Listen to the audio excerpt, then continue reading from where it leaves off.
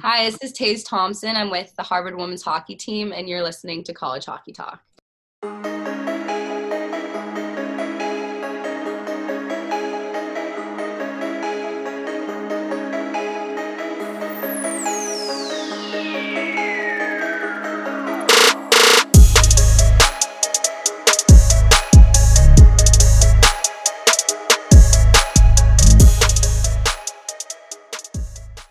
What's up, everyone, and welcome back to another episode of College Hockey Talk. I'm your host, Matthew. Thank you so much for listening to today's episode. And on today's podcast, I had the pleasure of interviewing Harvard women's hockey player Taze Thompson. In this interview, we discuss in depth about Taze's hockey career, including her first year playing with Harvard and growing up in a hockey family and moving around a lot and playing for a bunch of different teams, including New Hampton School and the Boston Junior Eagles. I had so much fun interviewing Taze, and I can't thank her enough for coming on and discussing her hockey career with me. It really means a lot. However, before we get to today's interview, I'd just like to ask if you can please follow our social media accounts at College Hockey Talk, whether it's on Instagram, Twitter, or on YouTube, where you can watch this entire interview. Also, subscribe to our Apple Podcast page and follow us on Spotify and leave a rating and review. Doing these things helps our podcast grow, helps new people find us, and I'll truly appreciate it if you did those things. It means a lot to me. Let's get right into it. Here is the interview with Taze. I hope you guys enjoy. Welcome back, everyone, to another episode of College Hockey Talk. On today's podcast, I'm joined by a very special guest. First-year player on the Harvard women's hockey team, Taze Thompson, joins the show. Welcome to the podcast, Taze, and thank you so much for coming on. How's everything going? Hi, Matt. Thanks for having me. Everything's going good. I'm in Michigan right now for a break, visiting some family, so things are all going good over here. That's good to hear, and it's kind of hard to believe that you've finished the first half in your first semester of your, first year in college. So what did you take away from the games you've played so far, and how would you evaluate your team's performance throughout the first half of the season? Yeah, it's crazy to believe that we're already halfway done. I feel that that kind of went by in the blink of an eye. But, I mean, so far I think the biggest takeaway is just, for me, like how competitive and fast every single game is, making the jump to college hockey.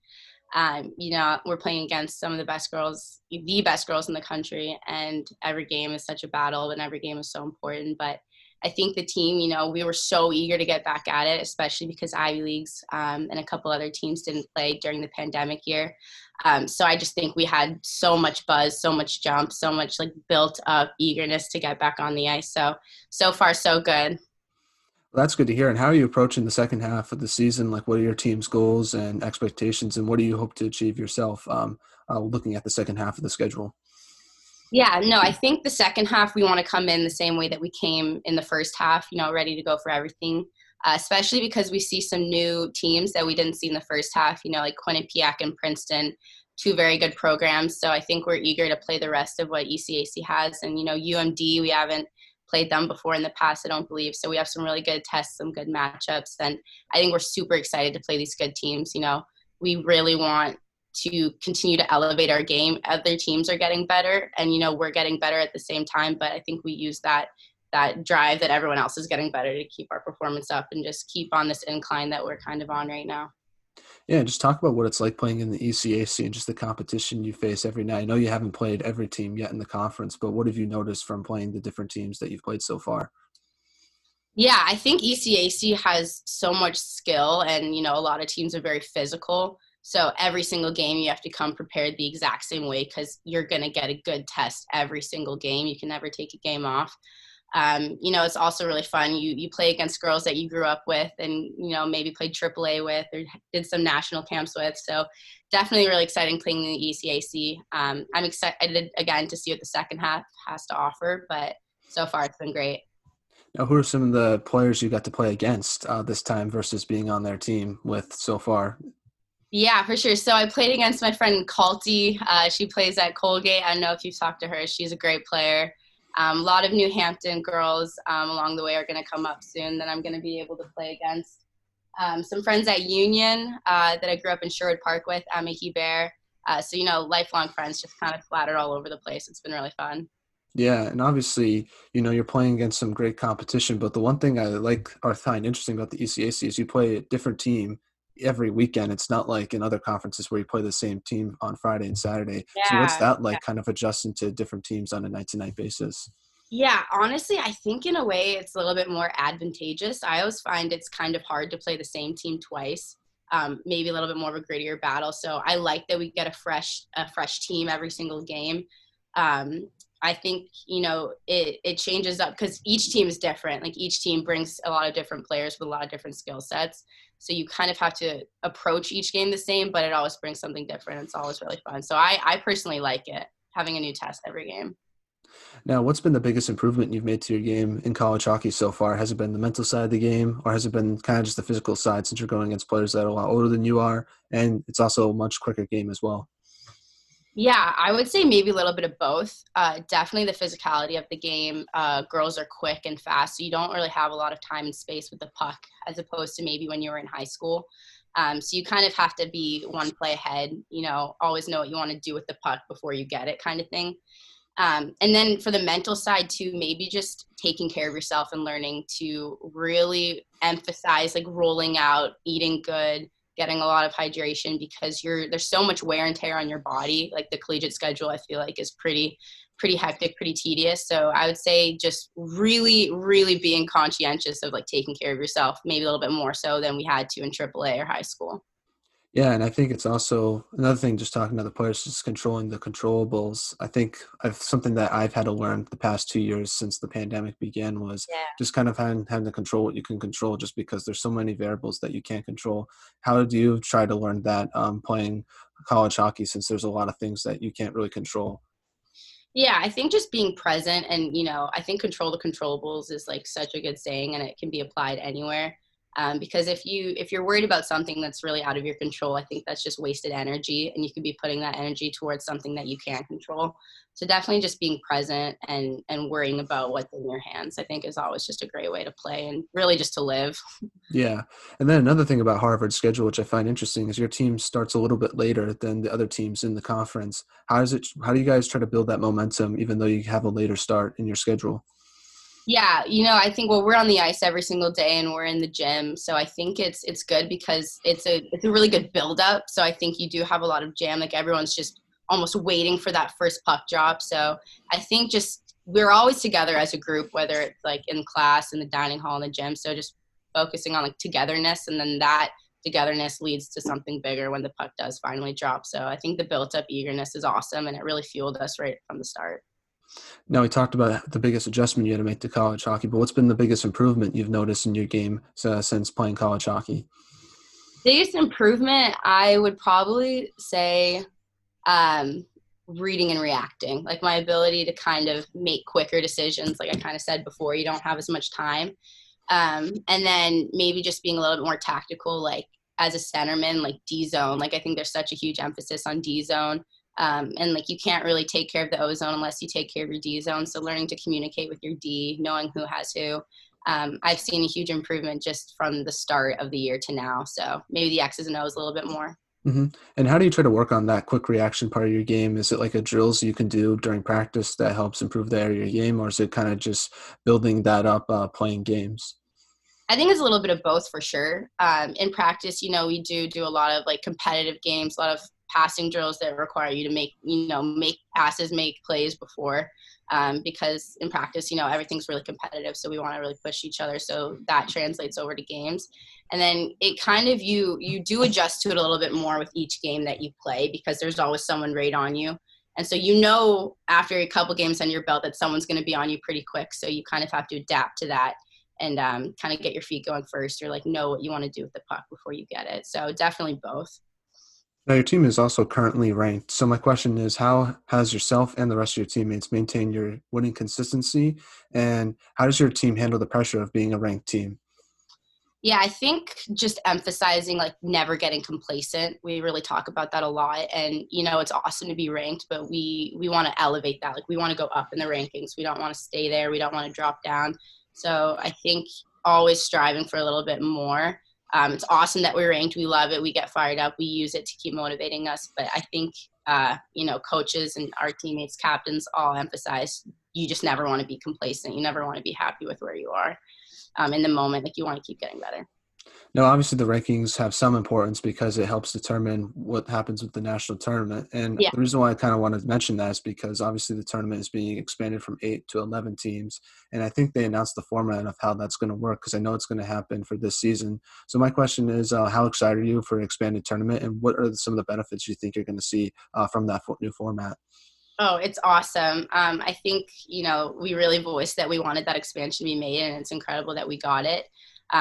It's just a better opportunity to see more skilled teams really battle at the end. There's so much talent in D1 hockey and across NCAA. So I think it's really going to elevate the pace of play, and for more teams to be able to get that opportunity to try and win a national championship. I think it's going to be awesome. We were so excited when we got the news. It was over the moon joy in the locker room and in video room when we found out. So I think it's going to be really exciting in the future. Now, I also think it's going to help kind of grow the game of women's hockey just because one more teams are going to get the opportunity to play in the tournament, which will help make new fans, but also give players opportunities to be in those big situations in the national tournament. I don't know if you agree with me on that. I just kind of feel like that's a big reason Definitely. why. Yeah, definitely. I think that's a huge push to grow the women's game, especially when we were campaigning it. We took use to social media a lot to try and close the gap was like the hashtag. Saw it all over Instagram and Twitter. And, my team really tried to put the word out there. And I know a lot of other teams did as well. So to see kind of that, everyone was advocating for the growth of women's game and for us to kind of get a similar opportunity than the men's get, it was awesome. We were super fired up. Now, something else I think about the second half of the season, and unfortunately, this is a question I didn't want to talk about. I thought we are kind of past it, but unfortunately, it's kind of brought back up because I know Harvard announced that you guys are going to be going remote for the first few weeks in January. So, my question is, how are you going to try to handle the COVID thing for the second half, and how much of an impact do you think it's going to have on your season? Yeah, so I think we're really good at kind of handling obstacles when they've been thrown at us. Our season was canceled last year, and I think everyone did a really good job with staying mentally prepared and keeping our bodies ready. I think living in a pandemic, you kind of have to be ready for everything, and everyone's become really flexible at handling situations when they come at them. So, I mean, again, like it's almost like going back to controlling the controllables. We don't really know what's going to happen, but I think it's kind of like hoping for the best, but expecting the worst. Like you just always have to be ready, expect the worst. And if it's not that bad, then we just keep going on and keep playing. So, Yeah, because I feel like if my memory serves me correct, Harvard was like the first school to like shut down when this whole thing began. And now when they're doing it again, it kind of just brings back memories of what happened 2 years ago. So it yeah, makes me a little scary, nervous, even though scary I'm trying not to. yeah, for sure. But I mean, we'll cross that bridge when we get there. We're really hoping for the best. Harvard's done a really good job keeping everyone safe as best they can. Like our COVID protocols are, the best that they can be. And we're really, as a team, we are really following all the protocols. We wear masks in the locker room. We do everything we can to prevent the spread. So I think that's the only thing we really can keep doing at this point. Now let's kind of transition from bad news to some good news that happened this year because you scored your first collegiate goal against St. Lawrence. Just talk about what it was like in that goal and who was the first person you called and where's the puck? Where do you keep the puck today? Yeah, that was pretty exciting. I think I have my teammates to thank for that one. I think I was right place, right time on the power play. I was fortunate enough to redirect it in, but I think I got off the ice and my mom had already texted me. She's a big emoji girl, so I don't even know if I saw any words. There's just a bunch of emojis. She was pretty fired up. And then I think I called my dad after, just asked if he'd watched. They haven't been able to come out to any games yet this year, so they're always watching from afar. They probably screamed at me a couple times on the TV before because it took me a couple games to put the puck in the net. But yeah, after 4 or 5 games, it was awesome to get the monkey off the back. I keep the puck in my dorm room, just sitting in the window there. It was pretty exciting. It was awesome. My teammates' reaction on the bench was probably the best part of it. I think they were more excited than I was, which is just shows how awesome like the culture is at Harvard hockey. Yeah, when the season ends, are you going to keep the puck at like your childhood home or like in your hometown, or are you just going to keep bringing it with you every year when you go back to school? That's a good question. I don't really know. Maybe keep it back in the childhood room. Maybe, yeah. Try and get some new momentum going after that one. But yeah, I don't know. Maybe I'll keep it with me for good luck. You never know.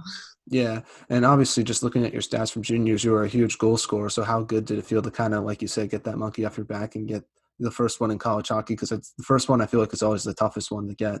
Yeah, no, definitely always the toughest one to get. It was awesome. I think too, like once you find your rhythm, as a forward or defenseman, or if you're just a goal scorer, like finding your rhythm is super nice. So getting the first one's awesome, and then you just want to keep. You don't want to think too much about it. You want to be in like your head, and if you're contributing to the team in ways other than goal scoring, like you're still making plays, being a good defensive player, being a good teammate, then I mean the goals will come after that, and it's awesome to contribute on the scoreboard. But if you're doing what you can off, then that's all you can really ask for. Yeah, and those are just good confidence boosters as well, because I think something that a lot of hockey players don't like talking about, which I feel like they should talk more about, is just how important confidence is in the game. Because I know when I play, whenever I have more confidence, I feel like I play better. I have more energy compared to when I don't have confidence. And with regarding confidence, I feel like, confidence is very easy to lose, but it's so hard to gain confidence. So just making the little plays will help build the confidence, which will ultimately help make you a better player. Definitely. Couldn't agree more. Now, talk about the freshman class that you get to play with. It's a big class, obviously kind of two classes combined. So what's it been like to play with them, and how have you guys gotten to know each other since you're such a big class? Yeah, no, it's a super kind of unconventional year. The backlog of COVID kind of, like you said, made one big class. So I think there's 14 like rookies on the team. It's a big group, but it's definitely like a special one. And I think just because COVID kind of did the same thing to all of us, that we're all in the same boat. So we really lean on each other for support. And I think that honestly just makes us so close. Like, even though there's a lot of us, we're all so close, and we see each other, at the rink, outside the rink, dining halls, like we're always spending time together. But yeah, in a way, like all of that, misfortune from COVID brought us together. And I think we're such a close knit group. So, I mean, I think we all looked at it like the best way we can. I don't think any one of us expected to have a class of 14, but we love it. We joke about it. It's fun, and we make it like the best that we can. So it's good. And what's it like playing with the upperclassmen? Because I'm assuming it's probably weird for them that they play 1 year in college hockey. Then when they finally get back to playing games, like basically the whole team is like full of different players. So how have they tried to help your transition into college hockey, and what's it been like playing with them? They've been awesome. I mean, they've really adjusted to it because it's probably just as hard on them as it is on us, but they've made it a blast. They really connect us together as well as a freshman group, but they're so good at integrating everyone. Like there's no divide there, and never will be a divide, I don't think. And they've been unbelievable. Our captains are upperclassmen, all of them. Now, what did you like, I guess, how was it? Was there like a period of time where you had to get rid of rust just because you didn't play at all last season? And what was that process like, trying to get rid of that rust? So when you got back to playing games, that it wasn't really a big factor for your team and for yourself. Yeah, so before our season even started, we were having captain's practices, which was obviously good. And then before, our first official game was Dartmouth. But prior to that, we were able to scrimmage the Boston Pride, which is a professional women's team. And that was really good, I think, to get the rust off. They were nice enough to come and scrimmage us at our rink twice. They're a great team. They're all ex-college players playing professional now. So I think that was a really good way to just kind of get the rust off prior to playing an official NCAA game. And it just prepared us for those battles, for the speed that we're going to see in college, just to get more touches on our stick, get our feet under us again. And it was really good. Yeah. What was the biggest difference, I think, from playing professional hockey players to college hockey players? Is there like any difference really, or is there like an adjustment you have to make, or is it kind of the same? It was honestly, I couldn't really tell just because I hadn't played a hockey game in so long. Yeah. I don't really know if I could see much of a difference. I was just excited to put my skates back on, get out there and actually play like a real hockey game and not like scrimmages in the summer, which I think a lot of us were doing. But they're a great team. Like they're a bunch of some of the best from their respective college teams coming together to be on that professional team. So it was definitely unbelievable competition, and it was really fun. Any former Harvard players that got to play for the Pride? That must have been cool for yourself to talk to and play against some alumni. Yeah, I don't know if I know that prior to that Pride team that they have right now, we did have Harvard girls, but the team that we played, I don't believe anyone on that team was Harvard alumni. That's disappointing. That would have been cool to play. Yeah, that would have been really fun. Yeah, especially for your coach, since she's been there for so long. She probably knows everyone. Definitely. Now, kind of transitioning, let's talk about your off season and how you prepared for your first year in college hockey. So, what was your off season like? Did you do anything interesting, whether it was hockey related or non hockey related? Yeah, so my off season, I was in San Jose, California, and I was working at the Sharks Ice, which is just the practice facility for the San Jose Sharks. And it was awesome. It was the best gig ever. I was training there, skating there, working out there, but I also had a job there, so I was coaching little kids and I was doing camps and working around the rink. It was the best setup ever. I loved it. Loved Northern California, and then definitely worked on my golf game a lot when I was up there. So it was hockey, golf, train, work, repeat, hiking Yeah. sometimes. Just spending a lot of time with family, but it was awesome. Couldn't have had a better setup up there. Now, what's your handicap looking like for golf after this past summer? Hopefully, improved a little Oh, bit. it definitely has to improve. I don't know if I can disclose because I don't want people to, get jealous of how good I really am. Hmm. But definitely went up. Definitely lots of room for improvement, but got to work on my short game. That's the next step. But it was so much fun. I think I was on the golf course every single day in the summer. It was the best. Yeah, I feel like I haven't played golf in like a few months, and every time when you get back to playing after not playing for golf, it's like it's such an adjustment. Like it's like at least for hockey, like Oh, once you, like after the definitely. first few minutes, you kind of like, all right, I kind of get it now. But for golf, it's like, oh my gosh, I need to learn how to do my swing again and all that Oh, stuff. But for the short game, I totally agree with you. My putting game is brutal. Like I could shoot like three, get it on the green, and it's like five shots until it gets in the hole. 100%. Everything just goes to waste as soon as I get anywhere around the green. Then I gotta really dial it in. But I agree. I don't know if I'll be able to hit the ball off the tee box anymore when I come back to golf after this season. It's been so long.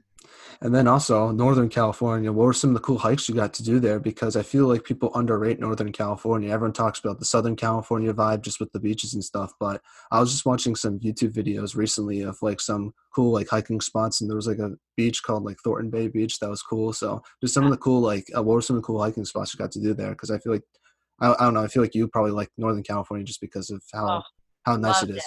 Yeah, I loved it. I was in Los Gatos area a lot, so I did like a lot of Los Gatos creeks and trails. My family and I, like my parents, are huge outdoors people, so we would try and hit a different hike every day. We lived in Campbell, which is just a little bit outside of San Jose, but there was just always tons. I think Los Gatos, we hit the same one a lot just because of like the incline, and it was right by a reservoir. Um, it's really cool because I feel like these little hiking trails are maybe not talked about a lot or super underrated because, like you said, everyone loves Southern California, but Northern California, it's not as touristy maybe, but Hmm. it's beautiful. Like the weather is just so nice. People are great. Weather's great. So I think, yeah, living there was the best. You don't want to reveal too many of your secret trails, or else it'll start getting crowded and more annoying. So Exactly. you kind of have to keep it on the down low a little bit. Exactly. I got to keep my therapeutic trails to myself. But if anyone needs them, I mean, maybe I can share a few. Yeah. Did you get to see any redwood forest trees? Because I think that's a big thing in Northern California, right? Or you didn't get the Yeah, I opportunity to think do that? I did. I Oh, think that's cool.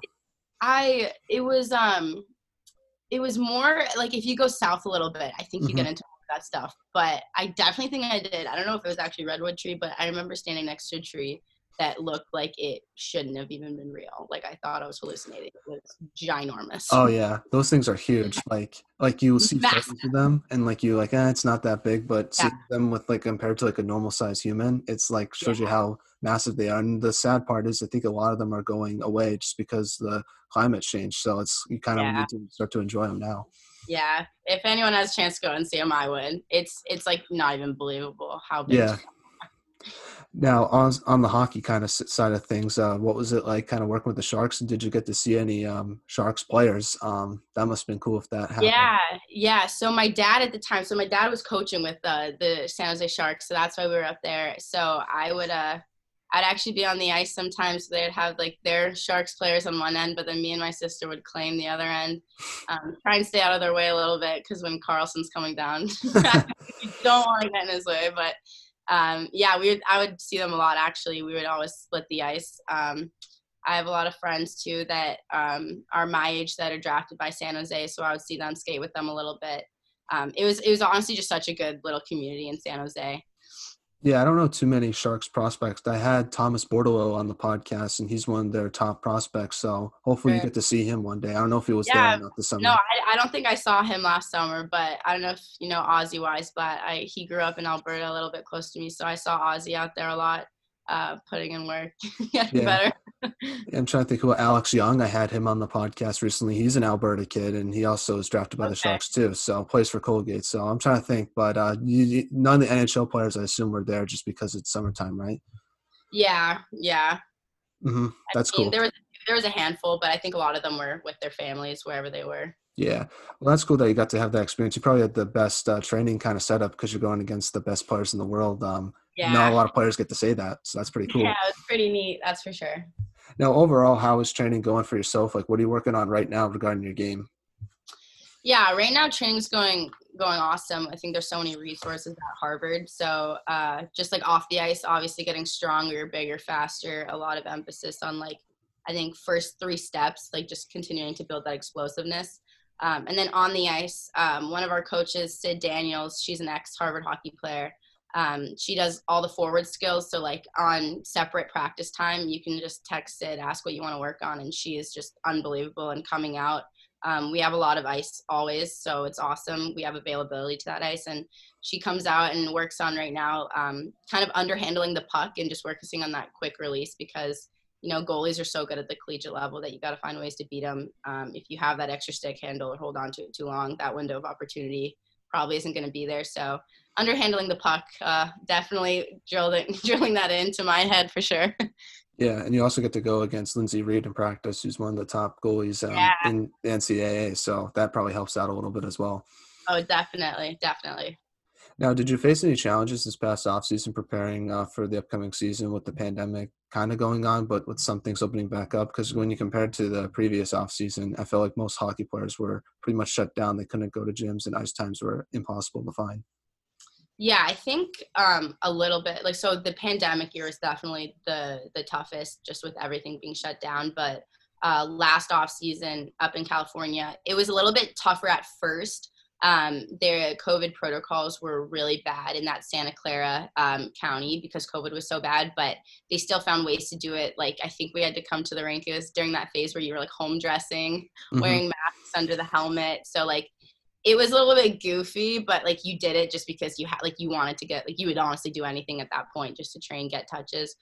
So maybe that was a little bit stricter. It was more of a hassle, but it still was a lot better than I know some places had it. So I was just grateful to even be able to get out, even if it meant home dressing, wearing masks under the helmet. It was fine. And then eventually, you know, the phases kind of kept getting better and then things started opening up fully and then we were back to normal and it was business as usual, so it wasn't too bad at all. And when things were starting to open back up, did that change your approach for the off season? You're like, all right, and now I have more freedom to kind of do and train the way I'm normally used to training. So how did that change your approach to the off season? Just trying to take advantage of it as much as you can and control the controllables like we talked about Yeah, previously.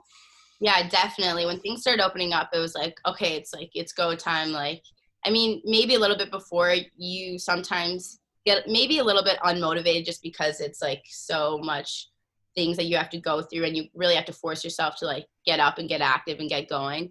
But when things started opening up, it was like, let's go, like kind of reality set in, like it's no more playing around. Like you kind of like, you jump on every opportunity that you really have to be able to train. So, you know, the gym opened up like in the rink, I think it was shut a little bit before. And so then when that opened up, obviously utilizing that every day and then everything else opening up, you really jump on the opportunities that you have because again, even I think last summer there were still some places that were shut down. So still some people were still going through what we went through a little bit over a year ago. So just being grateful that we had, you know, those opportunities and doing everything we can to keep getting better. Yeah, I know in Ontario, like the restrictions are much more stricter Yeah. there than it is anywhere here in the US. So like I know a lot of those players were kind of still dealing with the same things that, most hockey Yeah. players are doing the previous off season. Yeah. I had teammates in Ontario that were still, you know, kind of working out at home and doing everything they can to like make like makeshift weights so they could Hmm. just get lifts in. So I was super fortunate to have the resources that I did have because I know some people still kind of had to battle with that a little bit. Now, what did you do last year when the season was being played? Like, I guess, like, how does that work? Because normally when people don't have a season, it's because of injuries, but this one was kind of out of your control. So what are you like doing during that time to like stay Yeah. ready to play games? When our season was canceled, I was living in Alberta in the house that I grew up in, and I went to Vimy Ridge Academy when I was in 7th grade, which is just a hockey school. Like you go to school in the morning, and then all afternoon you have gym and hockey. And so I was actually able, when I moved back to Alberta during the pandemic year, every day I was able to get on the ice and kind of train with the grade 12s that I was, supposed to be my freshman year. So I was just training with the grade below me, some really good high level guys and girls that were playing at that school. So every day I would go out, skate with them. And then I had, kind of like a little home gym at home. So I was able to keep getting stronger with my sister at home. But it was awesome because in Alberta I had access to that ice still. So they would scrimmage, every weekend, practice all week. So it was still good because I was still in that kind of practice, fast paced mode. Wasn't like college, of course, but it was the best it could be in that situation. Now, did you watch any college hockey last year, or was it kind of hard to? No, definitely I did because I had, friends from New Hampton that had graduated that were playing. So obviously I was cheering them on and I was getting pumped for them. It was a little bit tough just because it's just such a kick in the face because you just want to be playing so bad. So to watch everyone else kind of having those seasons, it was a little bit tough, but it honestly just motivated you more because you knew that we were going to get our turn. But yeah, no, I definitely watched just to keep up with my old friends, my old teammates, and cheer them on, even though we couldn't be playing. Now, I guess what were your thoughts on just the results of last year with UMass winning it for the men's side and then Wisconsin winning again for the women's side? Yeah, the Wisconsin game was crazy. I remember watching that on TV when it went into overtime, and that was pretty exciting. I know a lot of girls in that Wisconsin team, so I was pumped for them. And obviously, we wanted to be in that spot, and like we wanted to have that season, get those opportunities. But I mean, it is what it is. And then the men's I think was actually really exciting too. I remember following that all the way down to the wire, and it's pretty cool to see. Even if you can't be in it, like you still get fired up because watching other people have success just makes you want to be so much more successful so badly, and you want to be in that position as well. So, like I said, just kind of using it to keep boosting motivation. Yeah, I thought that semifinal game between UMass and Duluth was probably the best game of the season last year. And then That once one it went went, into overtime. Like yeah, how many times? I no, that remember. was the North Dakota Duluth game. Oh yeah, yeah, yeah, That yeah. was crazy too. Yeah, That was but nuts. I think eventually by like the fourth overtime, like, oh my gosh, like the players are getting so tired, like they need to score a goal at some Yeah, point. But I remember watching. I was in a hotel room. I don't know where I was, but I remember watching that one, and I followed that one because I was so I just wanted to see who's gonna win. I couldn't imagine how they were feeling after 4 periods of overtime. yeah, That's absurd. yeah, like I just remember watching that game and like it was by like the third overtime. It was like 1 in the morning. I was like, I'm not going to bed. I've already Crazy. made so many hours watching this game. I'm going to see who wins it just because that's Yeah. just so eventually it did happen. I was like, thank goodness. Turned the TV right off, went to bed. Okay. So, but no, that was a fun game. But no, that UMass Duluth game was super fun to watch just because Duluth beat them the previous year to win the national championship. To see them come Yeah. back was pretty cool. And yeah, I'm excited because the Frozen Four is going to be in Boston this year, so it should be cool to go to those games in person. Yeah, that should be super fun. Boston's always super fun. Fun spot, especially for hockey. Now, going back to school, was that an adjustment for yourself? Because talking to Kristen last year, apparently the whole team took gap years. And how does that work with eligibility? And what's it been like going back to school? Yeah, so I took a semester online. I took one semester online thinking that we were going to have like a condensed season in the winter. So out of the 14 of the first years, I think 4 of us enrolled and we did one semester. And Harvard did a great job just kind of working that online. It was tough. I mean, some national students were able to be on campus. So me and Paige Lester, another Canadian, we were in Canada. We couldn't be there, but we were doing school online. And then we took a leave of absence once our season was like officially a no-go. So it wasn't too bad getting back into school this year because I had taken a semester last fall. I mean, I didn't do any school this spring, but I think a lot of us tried to do as much as we could to keep our brain like activated. Like I think I read a book a week, and it was actually more fun because you got to spend more time doing leisure reading and stuff that you don't normally get to do when you're in a school year, just because you have so much going on. But then when we got back to campus, I think professors and TAs know that a lot of us did take gap years and semesters off because of COVID. So they were super accommodating. Like they want you to be successful. Like they will do everything they can to make sure that you're not, falling behind. Like your teammates do everything they can to keep you up to date and, make sure that you're successful in the classroom just as good as you are on the ice. So I actually don't think it was too bad at all. Yeah, that must stink though to do some online school because the part of going to Harvard is you get to work with the best professors like in the Yeah. country, and the fact to do it online, I feel like is probably not as like I guess innovative, if that's the right word, than doing it in No, person. definitely. There was definitely an aspect that was lost because a huge part of Harvard is just the networking and like the relationships that you build on campus are unbelievable and they stay with you the rest of your life. But I will say like Harvard did as best of the job. Like I don't think it couldn't have been any better. Like we were doing synchronous classes on Zoom and it was still very interactive for what it was. So I still was able to meet a lot of people, even if it was over Zoom, because you have to collaborate on projects and stuff. So it was tough. It definitely wasn't that in-person aspect that you get, but a lot of us knew that. And, we still just looked at it with an open mind and tried to be as positive as we could be about it. Now, how did you handle the Zoom breakout rooms? Because maybe it's a little bit different in Harvard, but those things were brutal for me. Oh yeah, usually it wasn't too bad. The only time I would get a little scared is I took sign language on Zoom last fall, and sometimes they would like just spotlight your face when you were to present like a mini assignment. So sometimes I'd be spotlighted and I would get like Zoom stage fright and I would forget how to like sign. Yeah. So that was probably the only time I was really pretty shocked there, but not too bad. Definitely some awkward pauses, some awkward silences. You kind of are waiting. People are on mute and you're waiting for like someone to make the next move. Yeah. So I think a lot of us are ready to get out of the Zoom phase and just get back to person. Yeah, that was like the worst part was just like Zoom because I'm a communications major, so a lot of my Yeah. classes required like kind of group projects or just doing group work. And whenever you went to the Zoom breakouts and no one had their camera on, no one was talking, it was basically just like individual work. It wasn't like any group Oh, work at all. definitely. And then the professor would pop in, you would just be like, "Yeah, we're working on this." Like everyone's just lying. Definitely. The professors, TAs would come around and he would. Yeah, I agree.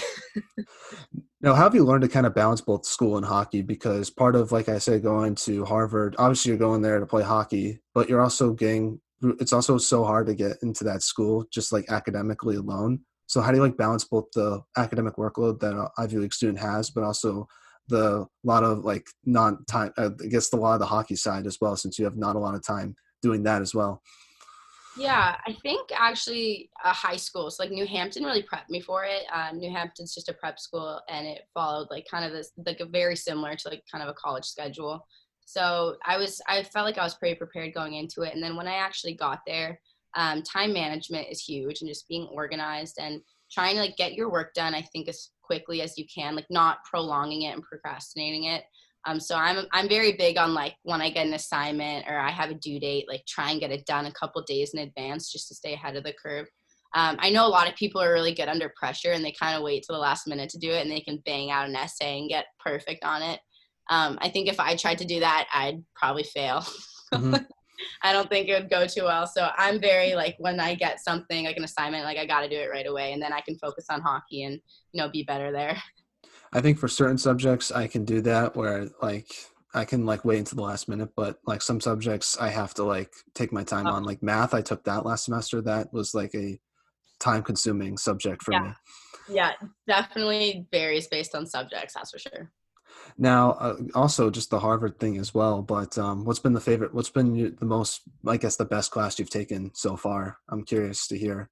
Ooh, I actually probably the one that I took this last semester, and it was just Introduction to Psychological Sciences. So I think I haven't declared like my concentration is what they call them instead of majors, but I'm probably gonna major in cognitive neuroscience and evolutionary psychology. So I took like just like the basic introductory psychology course that you need for all the life sciences. And it was so interesting. And the professor was unbelievable. Like he's a very well-known professor and he's written a lot of books. And I think his lectures, like every time he spoke, I was just jaw dropped because he was so good at just communicating and engaging like all the students in the lecture hall. It was pretty big class. I think there was maybe a little bit over 250 students. And it was awesome. Like everything, I know some people don't like science, but everything that came out of his mouth, I was like in awe by. So I would say that class was pretty cool. I think like I'm not the big like there's certain sciences I'm not into, like chemistry, physics, like Yeah. no thank you. But like when it comes to like biology and like psychology, I think that's really interesting, especially Yeah, with psychology, just because I think you can apply it to different things, which I think is interesting. Like I know for me as a definitely. big sports fan, it's kind of cool hearing sports psychologists and just hearing how like the mindsets you need to have when you play different sports and kind of dealing with the mindset of recovering through an injury and all that kind of stuff. I think it's Yeah. really interesting, that whole aspect of it. Yeah, for sure. I think there's a lot about mental health and psychology that goes into sports. So that's a really big reason why I'm super intrigued by it as well. Is that something like what was that something you want to do like after college, like be a psychologist or like work in that field? Yeah, definitely. I think working with people, just anyone who needs a little bit of any kind of guidance, like I really want to definitely work with people, be able to help people in ways that people have helped me growing up. So anything psychology, like psychological sciences, human anatomy, biology, like it's right up my alley. I love that stuff for sure. So definitely. Now let's kind of get into the beginning of your hockey career. So on your elite prospect page, it says you're from Alberta, but kind of talking to you for a little bit, it seems like you kind of move around different places in California, Michigan. But so what was it like, I guess, living in Alberta for the time you did, and just talk about why you started playing hockey? Yeah, so my dad, I guess I was just born right into it. My dad played in the NHL for a couple seasons in the AHL. So he's back and forth, and he put us in skates, all me and my siblings. I think right out of the womb we got our skates on, so we got started pretty early. And I actually was born in Hershey, Pennsylvania, and he was still playing at the time. And then we came over to Alberta, Calgary, Edmonton. So we kind of were bouncing around when he was still ending his career. Me and my oldest brother, he just finished his career at Alabama Huntsville after their season or their program was shut down, but he's still playing professional for the Havoc in Alabama. And then my little sister plays as well here in Michigan for Little Caesars. So just big hockey family. I think it's just running our DNA. And I'm super fortunate that it has. Like it's been just, I think, such a big part of our life, if not like our entire life, because after he finished playing, he got into coaching. So his first coaching gig was in Edmonton. So we stayed in Alberta. He was coaching the WHL team, the Oil Kings at the time. And then from there, we just bounced around all over. So it's been really exciting. It's been really fun. I wouldn't change it for anything. Now, I guess I didn't know that before this interview. So, Yeah, which teams did he play for? I'm just curious. he played for the Calgary Flames. So he was born in Calgary. And then I think he played for Florida Panthers as well. Honestly, I couldn't even list them all. He's all over the place. I think those are the two that stand out to the most. And then my sister was born in Peoria, Illinois. So he was with the Rivermen at that time. Um, but honestly, it's a great question. I should probably ask him more about that. So, growing up, moving around these different places, like how did you handle that? Did you like kind of like it? Because I know some kids they're like used to it, but some kids, they're like it's kind of hard to adjust to different spots growing up. Yeah, it was definitely challenging at times. Like, I don't think I lived in a town more than 2, 3 years. So, like, you're always on to the next thing. But in a way, it makes you so versatile, and it really makes you able to adapt and be good in new situations. So I think me and my siblings are really good at, just being plopped wherever and then working with it and thriving wherever we go. So it's definitely, it was an adventure growing up. Like everything was always changing. It was super fun. Me and my family are so close because whenever we moved, like the only thing that was really familiar was each other. So our family's huge. My sister's probably my best friend. But definitely could be challenging at times. Especially like I would say more challenging when you got older. So like that middle school, early high school phase, just because, you know, there's like established friend groups at places. You're kind of the new kid, but you were always the new kid. So I think we got used to it pretty quickly. And if anything, it just made you a better communicator. Like you had to be forced to make friends and put yourself out there. So I'd say definitely super advantageous, but had its drawbacks as well. Now, I guess also, what's it like being a kid of an NHL player? How's that like? Is there any cool things you got to do that a lot of hockey kids didn't get to do? I'm assuming you got to go on the ice a few times. Yeah, no, definitely. It was cool. Like I feel like I grew up in a rink. So when I was like some of my earliest memories, hanging out in, like the family room after the hockey games, waiting for him. I know when my oldest brother, I wasn't born yet, but I think when he was like 2, he like went on the ice and like sang the national anthem while my dad was like holding him in his gear. So there's like funny pictures, funny memories. Definitely super cool. He taught me, so much, like almost everything I know about hockey. He really sparked my love for the game. So like I owe so much to my dad for that. But definitely super cool. Hmm. And just thinking about the Harvard women's hockey roster, Hannah Chorsky, her dad also played in the Yeah. NHL. Is that kind of cool to have that connection with one of your teammates? Yeah, I think they may have played against each other at one point, Oh, to that's be honest. cool. Like, it's funny. Yeah, like whenever it's really funny because like I feel like he knows so many people, so I'll come back home and I'll be like, "Hey, Dad, like my buddy's dad played so and so. Like, did you ever play against him?" And if I name a name, he'll be like, "Oh yeah, like I know him, I know him." So like it's cool because you see all these connections form. Like the hockey world is so small, so it's definitely pretty interesting. Yeah, and he won a Stanley Cup too, if I'm not mistaken. So that's Yeah, pretty cool as well. yeah, super cool. Now, kind of, who was your favorite player growing up? Was it your dad, or was it one of the superstars he played with that you kind of liked watching? No, I don't. I honestly, I don't think it was my dad. My dad was more of a physical, like tough guy. Like he was just nails. He was a defenseman. Hmm. I'm a centerman, so I can't. I mean, definitely admired him, but don't know if I would say he was my favorite. I think I grew up. I loved Brendan Gallagher for some reason. Like he's, good Canadian boy. Like I think Yeah, he's not very big. Like I'm not overly big myself, but he's just so tenacious on the ice. Like I loved watching him play because he's just like tiny but so mighty, and he just got the job done. Like he had put the puck in the net. Like he was such a contributor. Like he's not one of those big names that you hear every single day. Like he's not making really fancy plays, but I just loved how he played. And then now I love watching Patrice Bergeron now that I'm in Boston. yeah. Like being a centerman, like he's just such a good two-way center. Like he takes care of both ends, and his face-offs are just nuts. And like that's, I think, a huge part of the game and something I take pride in as a centerman. So I really watch him in the face-off dot and watch him be a centerman and really try to mimic my game after him now that I'm in Boston. It's pretty cool he's there too. Yeah, and Bergeron's also a super humble guy as well. I think that's what makes him Yeah. just like such a likable guy because I feel like no one would chirp him at all, even if he like Oh, does something bad. no. Like I don't know what you would be able to chirp him like about. Like he's just Yeah. so solid. Yeah, great guy as well, which I admire. Yeah, so I'm a big Bruins fan, and Brad Marchand's my favorite player. And it's kind of funny because him and Brendan Gallagher, I feel like, go at it all the time, especially Yeah. when the Montreal Boston rivalry. But apparently, they train together in the off season, which I found pretty funny. Oh, I would not have expected that at all. Yeah, I think they're both played in the same junior team in Vancouver, so that's why they train together. So I thought that was like really interesting to hear. Yeah, it is funny. I wouldn't have expected that either.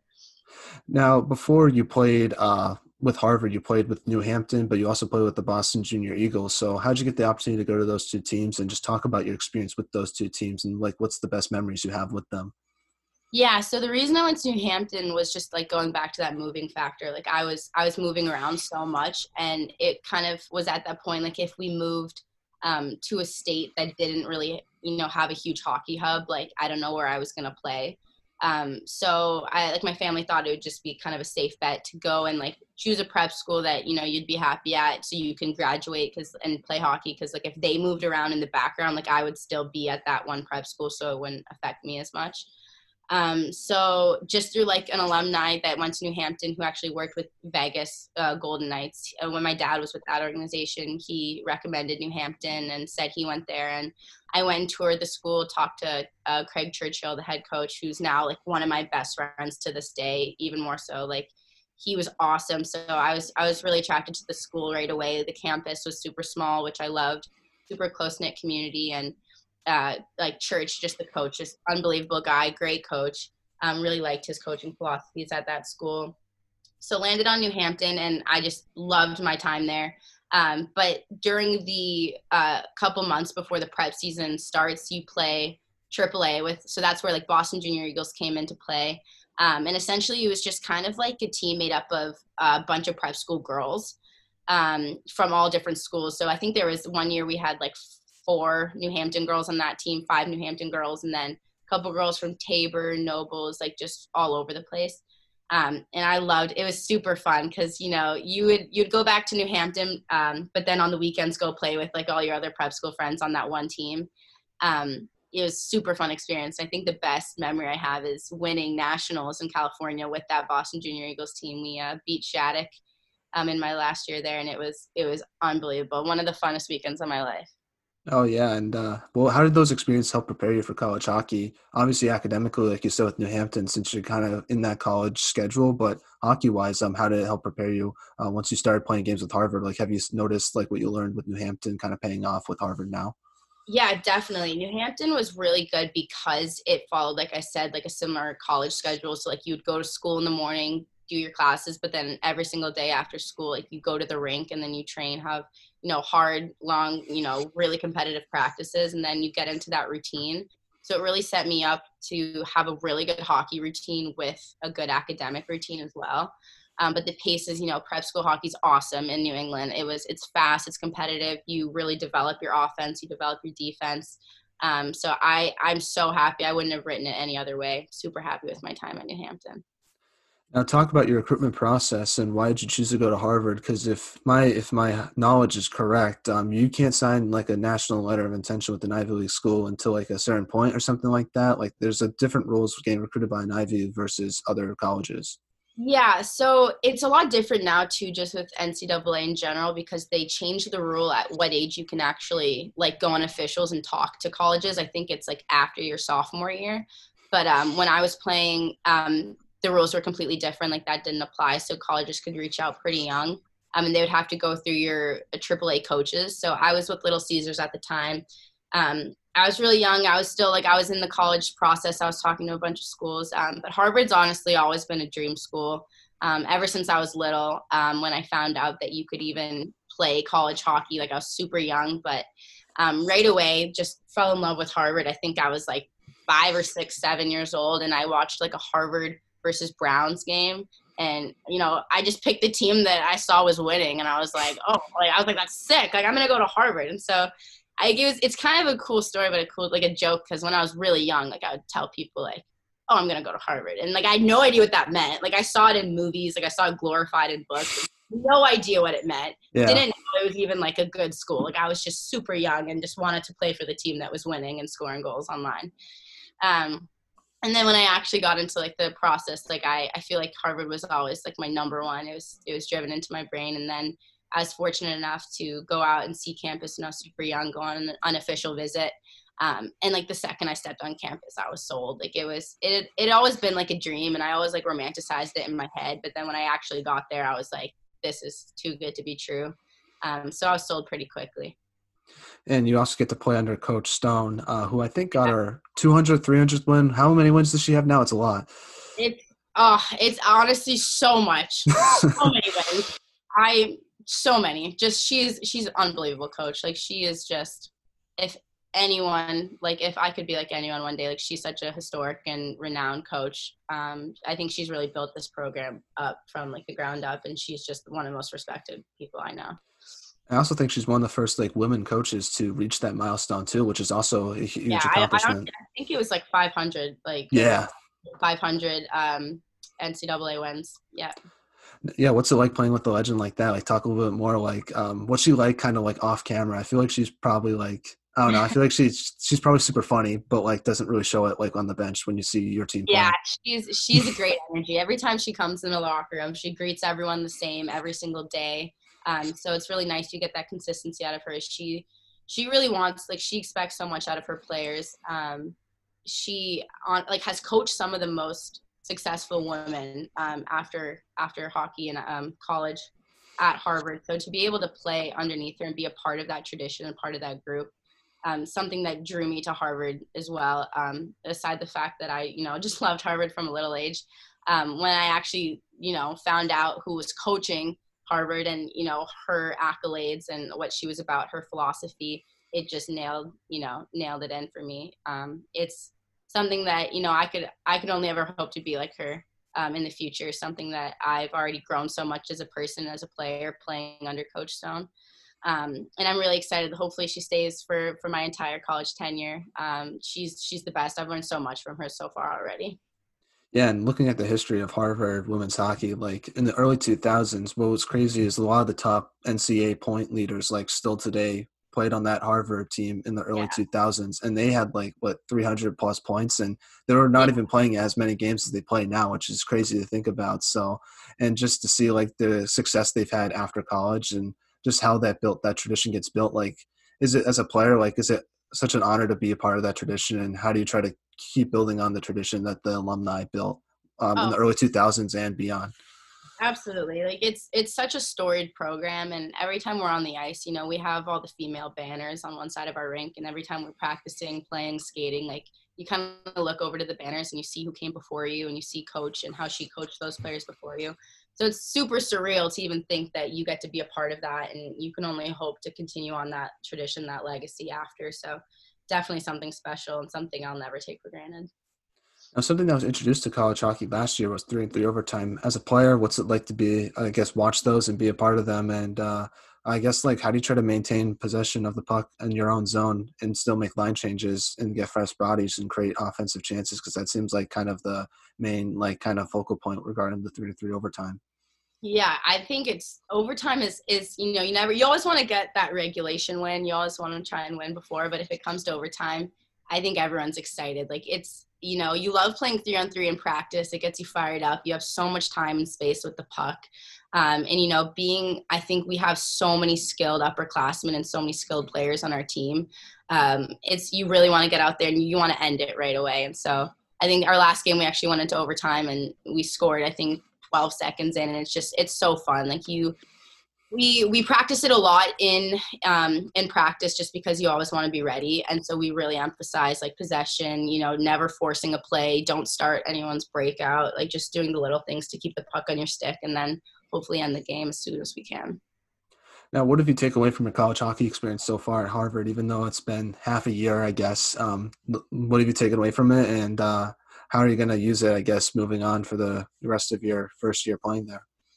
Yeah, I think the biggest takeaway is like time is so valuable. Like I feel like it's going by so fast just in a blink of an eye. So really coming to the rink every single day, always wanting to get 1% better. Keeping your motivation high, keeping your work ethic high, doing everything you can to just keep on that steady incline towards the end of this season and then also in the coming years. And then like we talked about before, just keeping your body as best shape, as best physical health that you can. I think the biggest takeaway is this season, is already going by so fast, but you still have a long college road ahead. So you really want to do everything you can to make sure that you're getting better, staying healthy each progressive year until the end of your college year. So. So we're now in a segment I like to call the non-hockey segment, where I ask you some hockey-related questions and some non-hockey-related questions as well, just to kind of get to know you a little bit off the ice. So my first question to you is, what is the most interesting thing you've seen or read this week? I've really gotten into Criminal Minds. So I'm just going to put that out there. Highly recommend. I have a terrible attention span when it comes to like Netflix and TV shows. I can never find something that sticks. I feel like I watch something for 10 minutes and then I put it away and never see it again. Yeah.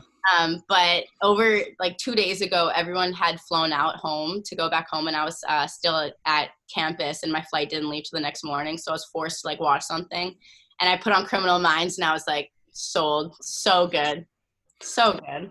Yeah. Who's been the best villain? I've only watched one where it was like this guy in a barn. It was like in the South somewhere. It was like a 2-episode thing. I think it was like season 2, but the guy was super creepy. So I couldn't watch that night. Yeah, it's super creepy, but like I said earlier, like it's super psychological too, because like they do so much in the episodes that to like profile these criminals. And like now I think I want to be like a behavioral like analysis. Like every time I watch something I'm like Yeah. so doing. It's just so cool. Like it's so smart and advanced. And I think the acting is so good. The script is so good. So it's the first show in a while it's made me really dial it in, but I like it a lot.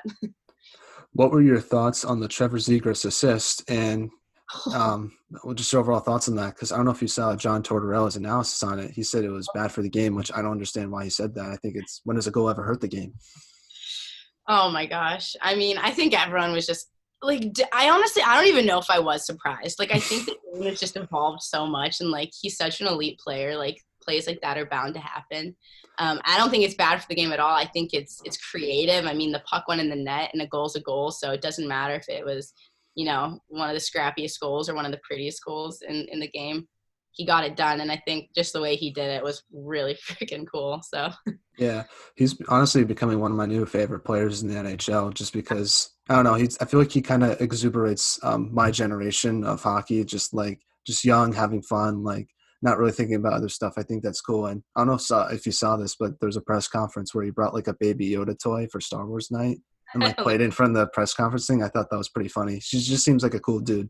yeah, he keeps it light, and I think that's so good. Like, he doesn't put a lot of pressure on himself, it seems. He goes out and he works hard, and he's already so successful at the NHL level, and so clearly he's doing something right. So, I mean, I think the way he chooses to do things is working out for him just fine. Now, I don't know if you have a Spotify account, but what was your number one listen to artist, and what music do you just like to listen to if you don't have one? I'm a big country girl, so my number one was Morgan Wallen and Luke Combs. Just never a bad time for country. Put it on quite often. And then honestly, like everything, like rap before games, maybe like throwbacks, like early 2000s, EDM, like I'm all over the place, but country was definitely my number one listen to this year. Yeah, Morgan Wallen has one song called Somebody's Problem. That was a good summer vibe for yours truly, so I really enjoyed that one. It's great. He's great. The best. Like, never can go wrong if you put him on. What's your favorite thing to do in Boston? Because I know you're talking about how much you love Northern California, and I have to disagree with that because I'm from Boston, and I think Boston's number one city in my opinion. But it could be number two for you. I understand. It could be number two. No, Boston. I like just being. So we're a little bit outside. We're in Cambridge, which I think technically isn't Boston, but it's close enough. Yeah. Being on campus, our campus is beautiful. I love walking around campus. But then a lot of my friends and I, we like to go out for dinner in Boston if we ever want to like treat ourselves and just have a little night to ourselves. It's always fun getting dinner and walking around the city. Like right before we left, a couple girls in my class got dinner, and then we saw like a Christmas market thing in Boston, which is really cool. So it's just a really vibrant city, and I feel like there's a lot of good people. Like, you can never go wrong if you want to go like to Newbury Street. I think, if I'm not mistaken, that's that really popular street. So we go down there sometimes, just walk around. So yeah. It's really Yeah, I had dinner in the North End last night, and oh my gosh, that chicken parm was 10 out of 10. And then just the dessert after it was, I'm usually not the biggest dessert guy. I tried to stay out of that stuff, but once in a while you got to treat yourself, and that's definitely something good to do. You do. You can never, sometimes you need it. Yeah, it's the holidays, so I was like, whatever, like I'll just do it. You got to treat yourself. No shame. I guess biggest pet peeve for me, it's traffic. One thing that I hate about Boston is just how horrible the traffic is and how no one can drive. So that really bothers me. What's your biggest pet peeve? That's a good one. I would agree. And then I would also say airports. Just airports in general. Like this maybe is a similar feeling to traffic. I feel like I was like in a physical human traffic jam because I waited at the baggage check, like the drop-off bag, for like an hour and 15 minutes on my way home. And especially during the holidays, it's just absurd. It's crazy. So luckily I got there with enough time to kind of wait in that line for almost like 2 hours. It was nuts. So airports in general, biggest pet. It's probably even worse now with the pandemic. So I haven't been to an airport in like 10 years. It's been a while. I usually just drive everywhere. So yeah. That's a good call. If I could drive everywhere, I would 100%. Well, most of the places I need to go to are in just like the New England area. So I don't really need to like fly, but I think in the future I probably have to get back on an airplane at some point if I need to go down to the Midwest or West Coast or someplace like that. That's a bit of a long drive. Hopefully the pandemic will be fine, that it won't be as much of a hassle at that point. Yeah, fingers crossed on that. You just never know, like we talked about earlier. Yeah. Now, if there was a movie made about your life, who would you want to play yourself? Ooh, I'm gonna have to go with Olivia Rodrigo, and when she's done with the High School Musical acting career. It's kind of a joke on the team. A lot of when I got in, everyone started calling me Liv and Olivia because they think I look like her. I mean, I think I sound like her. I might be a better singer if I do say so myself. I would say Olivia. She's a pretty cool girl. I really like her work in High School Musical. Yeah, that would be a good Halloween costume. I don't know if you thought about that. I did. I know I thought about it, but I don't know if anyone would. Like, I feel like I'd be wearing normal clothes, and because I don't know what she would really wear, but maybe carry on a microphone or something next year. Got to I don't get creative know. with it. You gotta maybe look at that album cover and like kind of Yeah, copy that off. well, that was another one of my top listen to. I don't know if I should, wrap myself out there, but definitely had some Olivia Rodrigo tunes pumping for the whole year. Yeah, I had Justin Bieber in my top 5, so no shame of No admitting. shame. Sometimes you needed some good guilty pleasure songs. Yeah, for sure. Now, speaking of your teammates, who's the funniest on the team? I'd say Keely Moore, Emma Buckles by like a country landslide. They're just two seniors. It's so funny. Like so funny in the way that you just look at them and like they don't even have to be like talking. Yeah, I look at Keels and I just laugh. And then Emma, I have a couple classes with Emma. And she's so funny. Every time we have a conversation, we can't take each other seriously. It's one of those things where you feed off of each other's humor a little bit. So yeah, those two definitely give me a chuckle throughout the year. Gonna miss them a lot when they go. Sad to see those two go. Now, you obviously have the best style on the team, but besides yourself, who has the best style in Harvard women's hockey? Who's number 2? I would say off the ice, like Chloe. Both. Both. Yeah. Chloe Ashton off the ice has some unbelievable outfits. She can really put together a nice fashion statement. I don't think I've ever seen Chloe in a bad outfit. And then on the ice, I'll give a shout out to my roommate, my best friend Paige Lester. She's got some pretty good on ice style. Just looks pretty fluid when she's out there. Looks good. She always keeps it neat. So I'm gonna say Paige on that one. Yeah, well, we're doing this thing on our IG, like best pregame outfits of the weekend, and we haven't seen Harvard post anything. So is that going to come at some point? We want to see that. Yeah, maybe we'll put in a request to get our outfits. We're all looking pretty uniform. Like we all wear black pants and black dress shoes. So the only thing we have a little bit of flexibility with is our tops. But I still think we look pretty sharp when we walk into a rink. So I'll definitely put in a request. Business casual. Sometimes that's better than just going out there, because sometimes you can completely miss when you do something that's not like a little too out there. So I think sometimes black pants are played safe.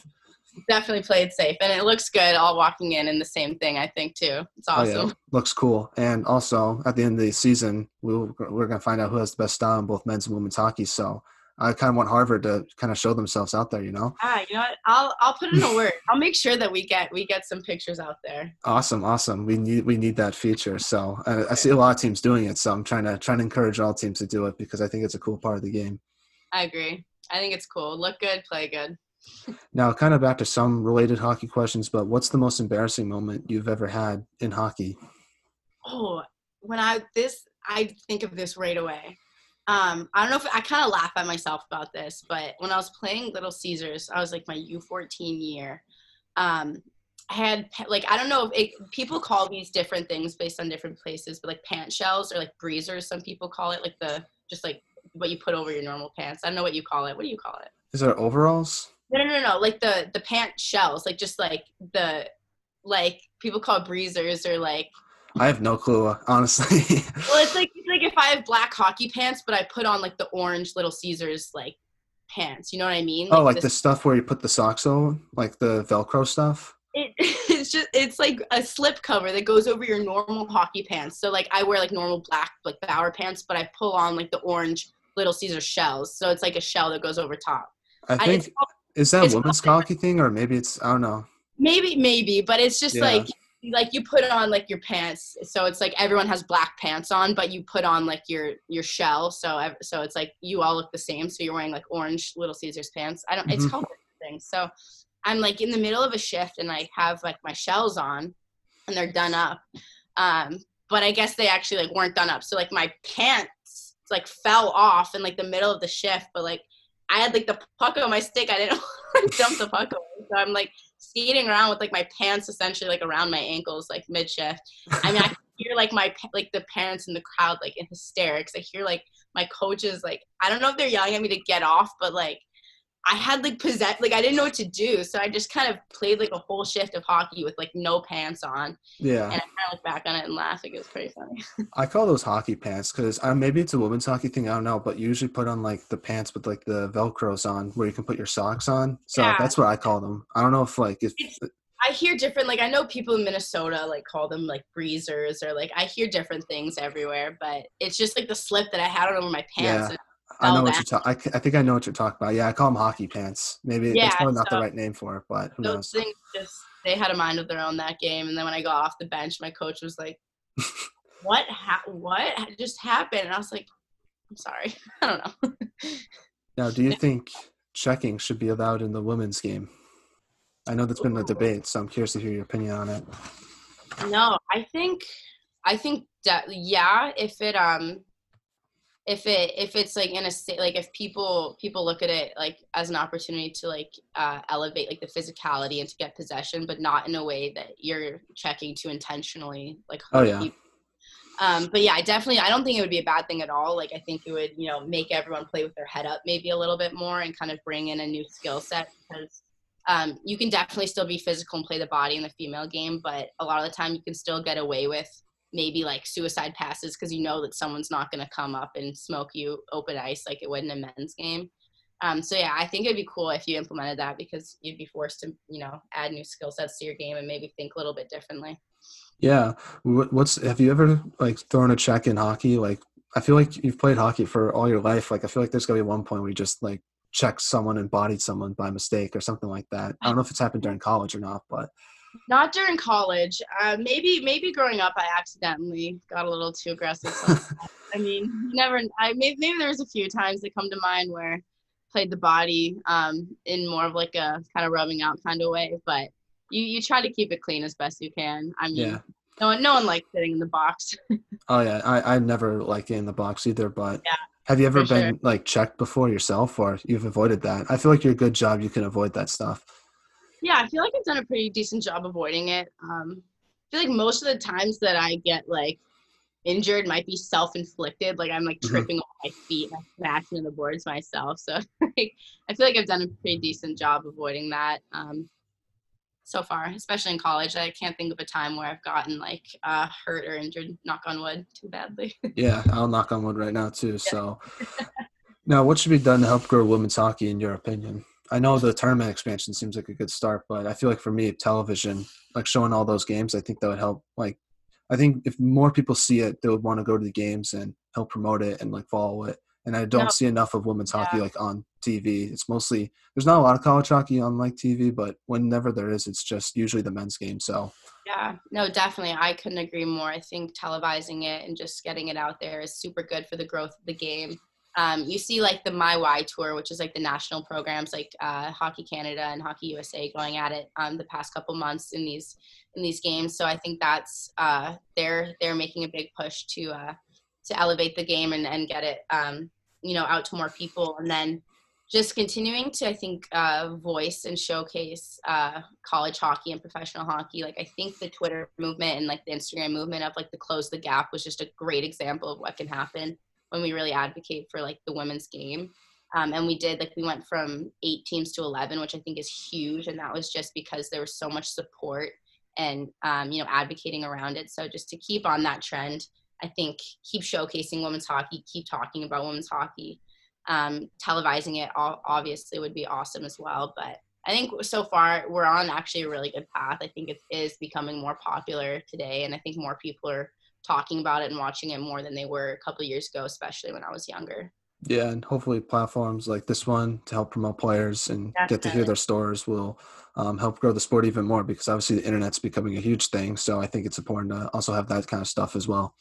No, definitely. I think this is awesome what you're doing. I respect it so much, and I think hearing stories from guys and girls is a great way to get college hockey talk out there to everyone who maybe doesn't know too much about it.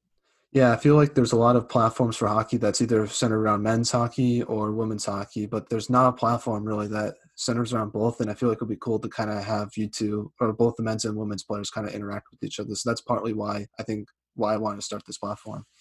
Yeah, I think this is awesome. I think, this is a great idea. And I think, I'll shout you out here. Definitely watched a lot of your episodes before. Appreciate that. Yeah, big supporter over here. I've seen my buddies come on it, and I think it's awesome just hearing different stories about, and, learning about different schools as well. It's super cool.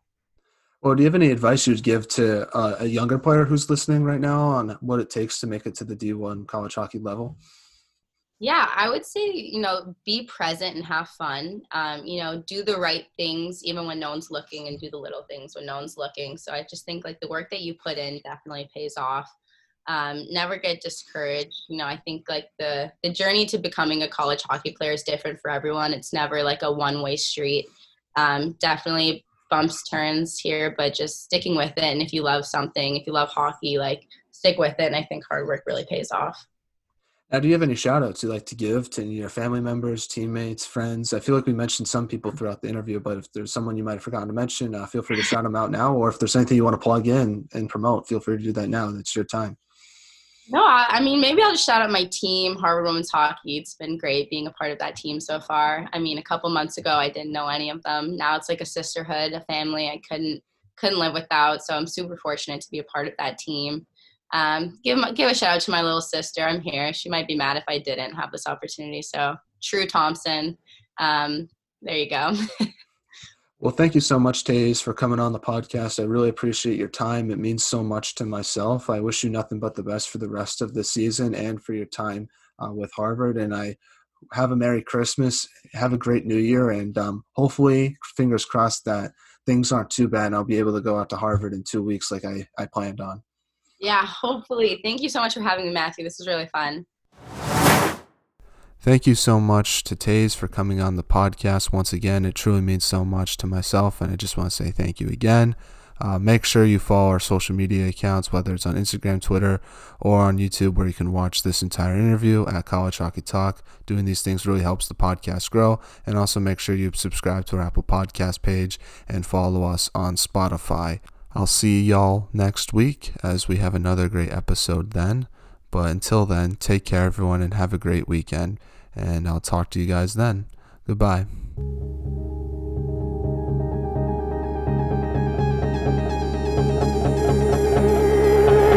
You got a smile that makes the sun